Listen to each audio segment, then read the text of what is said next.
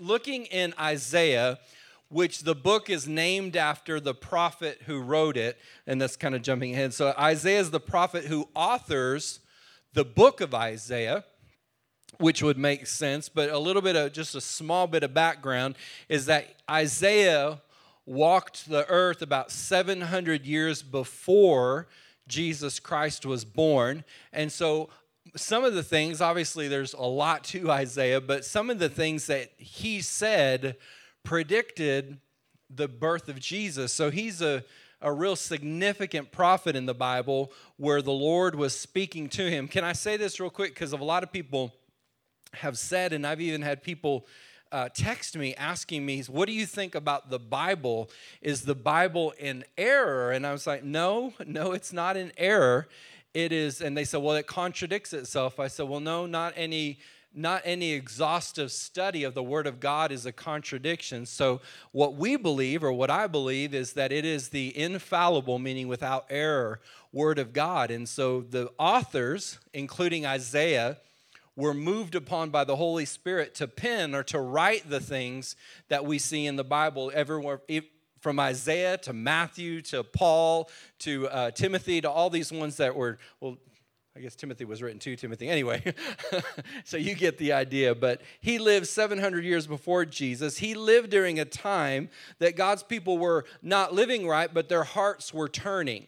So it's very significant about this time in history is God was moving on the hearts of people. Have you ever had a time in your life where God was moving something inside of you? Maybe you were not in a not so good place, but something was changing on the inside of you. And that's where the people of God were as Isaiah was writing and living this book. So we're just going to take several scriptures from Isaiah 40 tonight and expound it. So this is actually the first verse. Comfort, comfort my people, says the Lord. And so God, now can I just say that the 40th chapter of Isaiah starts a new theme when he's writing. 39 and below are a bit of judgment and different things that God is speaking in direct discipline. But 40, in most historian or most people that study the Bible believe that it sets a different tone with the heart of God. And I think it's significant that God starts out what he really wants to speak to people's heart with comfort. Comfort. I thought it was interesting. I was thinking about this today that, you know, when I'm mad at somebody or somebody has done me wrong, the last thing I want on them is comfort. You know, I want them to have hemorrhoids or something like that. I don't want comfort. But God is so different than I am. And when God was dealing with people that had idol worship and whose hearts were hard and whose lives were away from him, and God's using a man named Isaiah to reveal his heart, that the first words, the first thoughts out of God's heart are comfort. Comfort is what he wants for us. You know, a lot of times we live life with stress is what our life is about, or overwhelmed, or wigged out. But God's thoughts, even for us today, are comfort. And we maybe even like overthink. I know nobody in here overthinks anything, but you get my drift. Your first feeling is this: God is directly speaking to people's heart about his heart. That's one of the cool things about the Word of God is it's just not something very neat that we can read on a daily basis, but it's something that is revealing the heart of God to us. God's plan for our lives are to be full of comfort. Can I take that a step further? That if my life is not full of comfort, then it's not God's plan for me. That if my life is full of discomfort or dis-ease or overwhelmed or stressed out or overthinking things, that's not the heart of God for me. His heart is comfort for me. God's comfort will always, I like this, the Lord gave this to me, God's comfort will always bring wholeness to every part that touches in my life.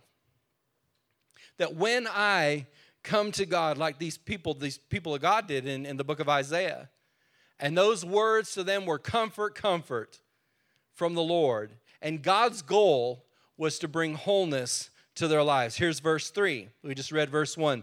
He said, a voice of one who cries, prepare in the wilderness the way of the Lord. And we can say the wilderness is a place where it is without the presence of God, without the provision of God, a desolate place. Prepare in the wilderness a way of the Lord. Clear away the obstacles. Make straight and smooth in the desert. And I like this word right here, a highway to our God.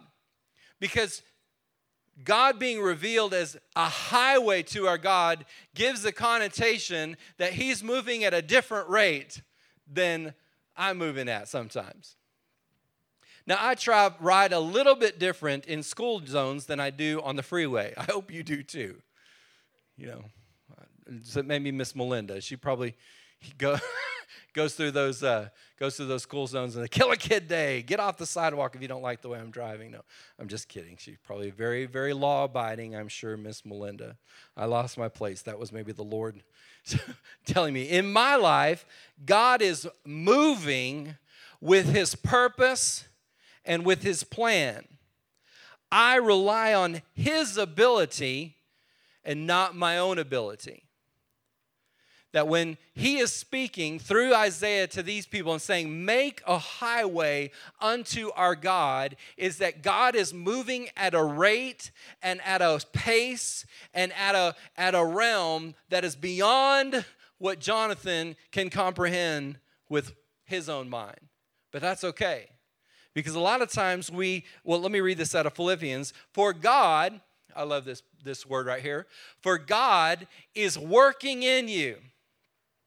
Can I just stop right there and just let you know that there's probably a lot of times in our lives that God is at work in us and we have no clue he's at work inside of us.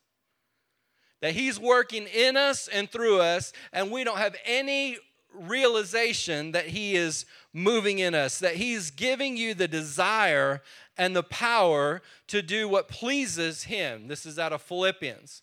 Now, the inclination that we have you ever, let me ask you this, have you ever prayed a prayer, God, where are you? I like a little post that Allison posted on Facebook that was from John Gray where you're praising God out of your anger, out of your frustration. Jesus, you make the darkness tremble. Maybe. Because you think, or I think, that God is moving at a different pace than we think that he ought to. And we think like this. I stole this from little Gracie. I ran by Desiree's house today. And we think this is God. I'm coming to help you. I'll be there. Hold on. I'll guide your steps. I'll make your path straight. You ever thought that? God's son, he's a little old man. You know, maybe this knocks down. Have you ever seen a little old man? This is how they... And we think that that's God, that that's how he operates. I better get this out of here before I trip on it. There's a washer there. Little Grace, maybe I'm over the weight limit for this. And here's God. I'm a-coming. I'm a-get there. I'm going to take care of you. And that's not the revelation that Isaiah had. Can you go back to that verse 3? That Isaiah had the revelation from God. Can you guys go back real quick? That make a highway. Like I said, there's a whole different way of moving if you're on a residential street or in a parking lot as opposed to a highway. And I believe God's heart for us in the days that we're living in is that he says, I'm at a pace and at a realm that won't wear you out, but it sure is going to make me move fast and cause my purposes to come to pass in your life and on this planet. About 3 people amen me. If I trust his heart, he'll do what's in his heart. Isn't that a wonderful revelation? If you don't take anything else home tonight, if you don't head out of here and go to Chick-fil-A and get you a 8-piece count or whatever with some waffle fries and Chick-fil-A sauce, if you don't take anything else out of here, but you take that, if I trust his heart for me, then I can have what's in his heart for my life. He'll do in my heart what's in his heart for my life. Obstacles are what I let get in the way of fully trusting what God is doing. That whether it's your schedule, whether it's social media. I heard a guy talk this morning on the news. I was listening to Fox News, and he was talking about debt and different stuff like that, and about getting scholarships for college and all this other stuff. And he said if young people would spend a fraction of the time researching their future through scholarships and grants and stuff as they do on social media, their college would be paid for. I was like, Not that I'm trying to pay for college, but I wonder what our spiritual lives would be like, that what God would develop in us if we took a fraction of the time that we spend on social media finding out what everybody else is saying and doing, and take that time and find out what God is saying and doing. Can I let you in on something? That he probably has something way more worth listening to and observing than what somebody's eating for dinner tonight. This is my kind of, maybe because I've developed a little bit of insulation around. But my new deal is these people that are on these fitness things, and every single picture is of them at the gym. I want one of those buttons. Miss Sheila wants one of those eye roll buttons. I want one of those clicks that says, enough already. Enough of the lifting the weights and the squats. Enough of in the mirror in the restroom at the gym. Enough. What if we focused and fixed our eyes on Jesus, the author and the finisher of our faith, who for the joy that was set before him endured a cross, not a bench press, a cross, despising the shame, and is set on high next to the seated next to God. What if we fixed our eyes on that? I've lost my place. Maybe this is the Lord saying, get back on your notes. Every valley, verse 4 in Isaiah 40, every valley shall be lifted and filled up, and every mountain and hill shall be made low, and the crooked and uneven shall be made straight and level, and the rough places plain. Your next fill-in, valleys and mountains are not easily moved unless you're God. And if you're God, then you can make statements like, I'm going to flatten valleys or mountains, and I'm going to fill up valleys, and crooked places, I'm going to make those straight. Now, what would happen if we trusted God that the mountains in our lives, I'm preaching to somebody now, and the valleys in our lives, that he has the ability and the desire to level the mountains and fill the valleys and make straight the things that the enemy is trying to distort and make crooked. God will move and change things that don't seem easily moved and changed. Michelle just came back from New Mexico. I was born in New Mexico. There's one thing about New Mexico is New Mexico has scenery. Texas has nothing. It doesn't. It's just flat. And then you go to the Big Bend right now. Let's load up. Who's got a car big enough? But if you're in where we live, it's just flat. But if you go to like Albuquerque or Santa Fe or one of those, it's scenic. So you just go on out there and you try to flatten one of those mountains on your own. I don't recommend it, but God said that he would flatten mountains. Lost my place again. In a moment, God can set in my life as he designed them. I like this next verse 7. This is good. 7 and 8. It says, the grass withers, the flowers fade, but the breath of the Lord blows upon it. Surely all the people are like grass. Verse 8, the grass withers, the flower fades, but the word of our God will stand forever.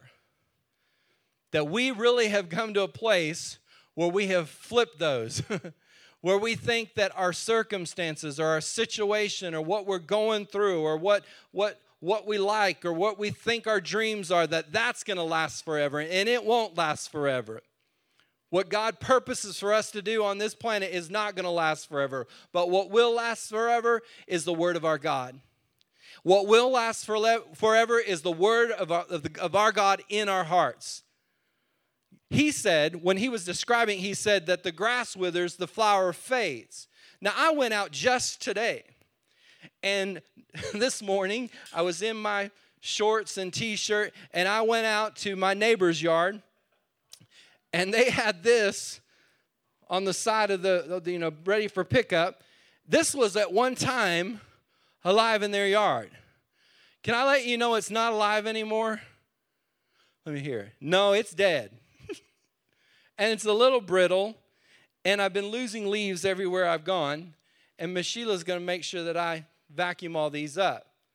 But there's no one in here. There is nobody in here that would go, oh, that's a beautiful branch you have there. I love it. It's beautiful. You should have somebody come and shape that, plant it in your front yard. It's gorgeous. It's gorgeous. No, this thing's dead.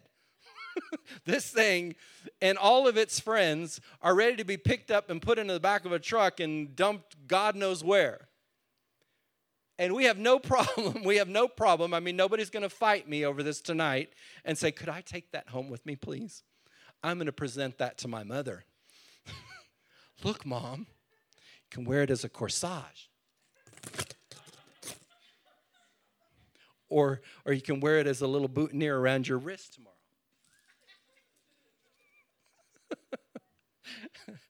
It's dead. And that's the analogy that the prophet Isaiah gives in comparison to the word of the Lord. He says the grass withers, the trees are going to die, but anything that's going to last forever is the word of God living on the inside of you. So let's take that step further. I clean it up, Miss Sheila. I clean it up. Take it a step further and say that whatever is being planted on the inside of me from people around me, or whatever is being planted on the inside of me from my circumstance and what's going on around me, is not going to last. As a matter of fact, it's on a path to be dead just like that branch is. But the word of God that I plant on the inside of me, the word of God that I put on the inside of me, the word of God that I trust on the inside of me, that Isaiah says through the inspiration of God, that's going to last forever. There's only one constant thing in the universe, and that's the word of God. There's a lot of people out there that would try to make you think, can I just say this? A lot of messed up people, sincerely messed up people, that will try to make you think that things are outside of the word and will and plan of God, that those are the things that matter, that those are the things that we should focus on. Those are the things that we should triumph in justice. And I'm not for injustice, but I'm telling you that if we try to go out into this world and into our lives and raise up something that is different than the word of God, we are destined and we are on a collision course to be severely disappointed.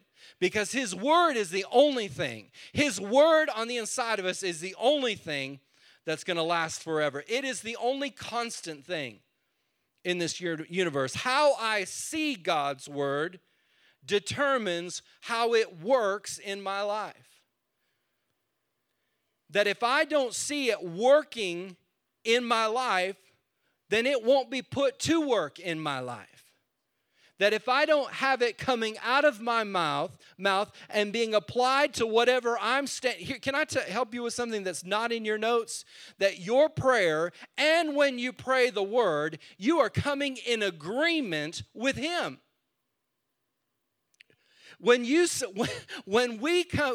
say what he says, then he comes in agreement with us on what he said. Crazy cool is what I think. Everybody's looking at me like, you're just way too pumped about this Isaiah stuff. God's word is the most sure foundation I will ever have in my life. Bradley, can you help me real quick? Can you help me? And little brother, can you help me real quick? Can you bring that rocking chair and that ottoman up on this platform? Yeah, just bring it straight up here. Bring that ottoman Look at that. Hercules, Hercules. He's strong. Just put it right there. And spin it around, spin it around. Yeah, because I'm not going to be creepy and have my back to you. Oh, clever boy. Oh, Kate, get a new boyfriend. Thank you, little brother. Y'all give it up for little brother and Bradley. So this truth says, what you just filled in, that God's word is the most, and I can go ahead and add, the only sure foundation in our lives.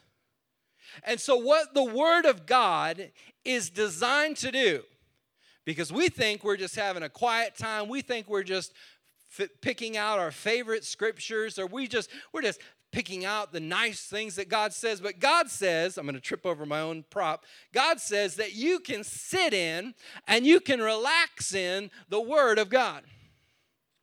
This is comfortable. Can I just let you know that? And I could fall asleep right now. Miss Sheila, this is can y'all see this? They go together. I mean, I'm rocking. Whoo, I could fall asleep right now. Let me tell you what, this is high living right here. And God, are you listening to me? That God designed His Word in our life to create the same comfort, the same stability, the same trustworthiness, the same refreshment that comes from sitting in a nice, comfy chair. And we wonder where our help is going to come from. Oh, I wish somebody would help me. I wish somebody would pray for me. I wish somebody would have a word for me. And God's like, I got a bunch for you. Okay, I'm keep going. I have the pleasure of resting in the Word of God over my life. It's like, Jonathan, what are you trusting in? I don't know, just the Word of God. That's what Isaiah said. He said, the grass withers and the flower fades away, but stand yourself on the Word of God, because it ain't going nowhere.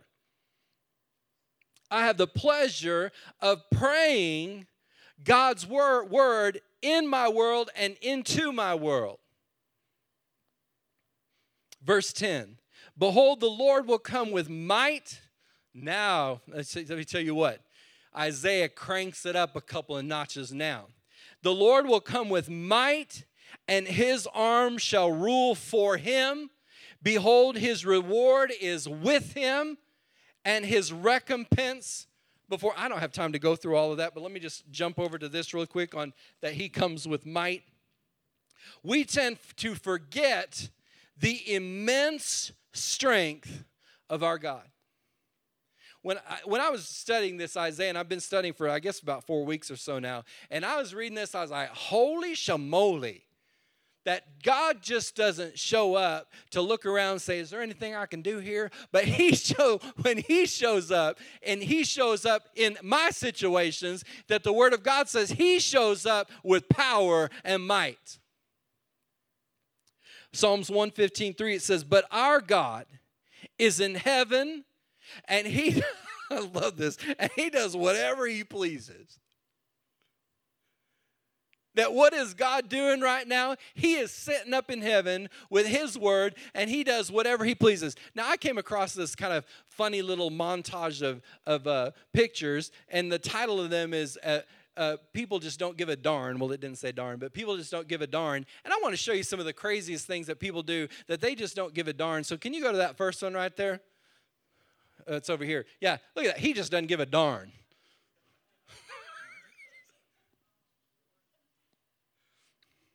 Now, if I keep eating those Fat Boy ice cream sandwiches, that's what I'm going to look like without the wind power. Go to the next one. Just go to the next one. This is funny. That guy is sitting in class right now, probably at a university, and he is making pancakes. Just making. Let me tell you what, you do whatever you want. When you show up into your college class with a griddle and batter and just start making pancakes right in the middle of class. Go to the next one. I have 4 to show you. Here's the third one. Or maybe it's 5. Yeah, you see right there? They do whatever they want to do. Line them motorized carts up. How many are there? There's 5. Just line them up. We're gonna do a little. This is funny. Girlfriend is drinking spicy mustard. That's the height of you're gonna do whatever you want to do. Was she's going to have some breath. Let me tell you that. We can just peel up some paint with that breath. Was that the last one, Taylor? Was that the last one? Go back to Psalms 115. And let me read this again so you'll get my point. Go to the Psalms 115 one. That our God is in heaven and he does whatever he pleases. Those people in those pictures, they were doing whatever they please. And our God is designed the same way. That when it comes to our life, he's working something good. Taylor, if you'll come on down. It said, God will do what he wants in my life. That if I will rest in his word, if I will establish myself in his command of comfort, then God will come in and do what he wants. I'm often worried and worked up about what God has already planned for. I'm all wrapped up, tied up, tangled all up in worry and regret and all kinds of stuff. And God's like, I already have a plan for what you're going through. Isaiah 40:10, behold, his reward is with him and his recompense before him. That his reward is with him. You're feeling God is the reward in this life. You know, there kind of is a trend right now that we don't need religion, and I semi-agree. We don't need the Lord. We don't need a belief in Jesus. We can just be good people, accepting of others, tolerance of all. And I know I'm not against any of that. But if we ever get to a place where we don't realize that he is the reward, then we have missed the entire boat. That Genesis 15:1 says, and after this the word of the Lord came to Abram in a vision. He said, Abram, do not be afraid. I am your shield. And I just like that he dropped the mother load on Abram. He said, I am your very great reward. That when God showed up to Abram, he said, I'm not going to reward you with wealth, even though he did. I'm not going to reward you with a son that you're not supposed to have, even though he did. I'm not going to reward you with plenty, even though he did. That God said that the reward that I'm going to place in your life, Abraham, is the reward of me. If I find his heart, I find the purpose of his heart, of my heart. We often look for an outside source of life and purpose, and the real answer to both is already on the inside of us. That many, many people are searching for an outward answer when there's already an inward solution. They're looking for an outward fulfillment when there's already the comfort and presence of the one who made it all on the inside. And just like Isaiah, he said that you're my reward, and Abram received it from the Lord in Genesis, that he is the exceeding great reward.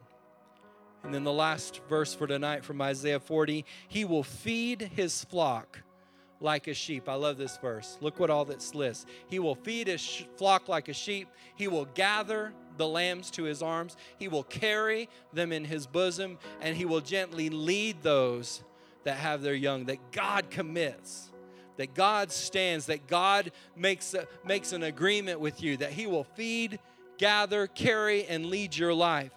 For my life, I have to locate the source of my trust. That I have to locate where he is and where his heart is. And when I locate that, then I get the provision of what it says in Isaiah, that he will lead, carry, guide, and direct me. In one verse, and then we've already gone through this, but in one verse, God commits to your life to feed, gather, carry, and lead every part of your life. That in one verse, God wants to be the final answer to everything in your life. That he's committed to what he started on the inside of you.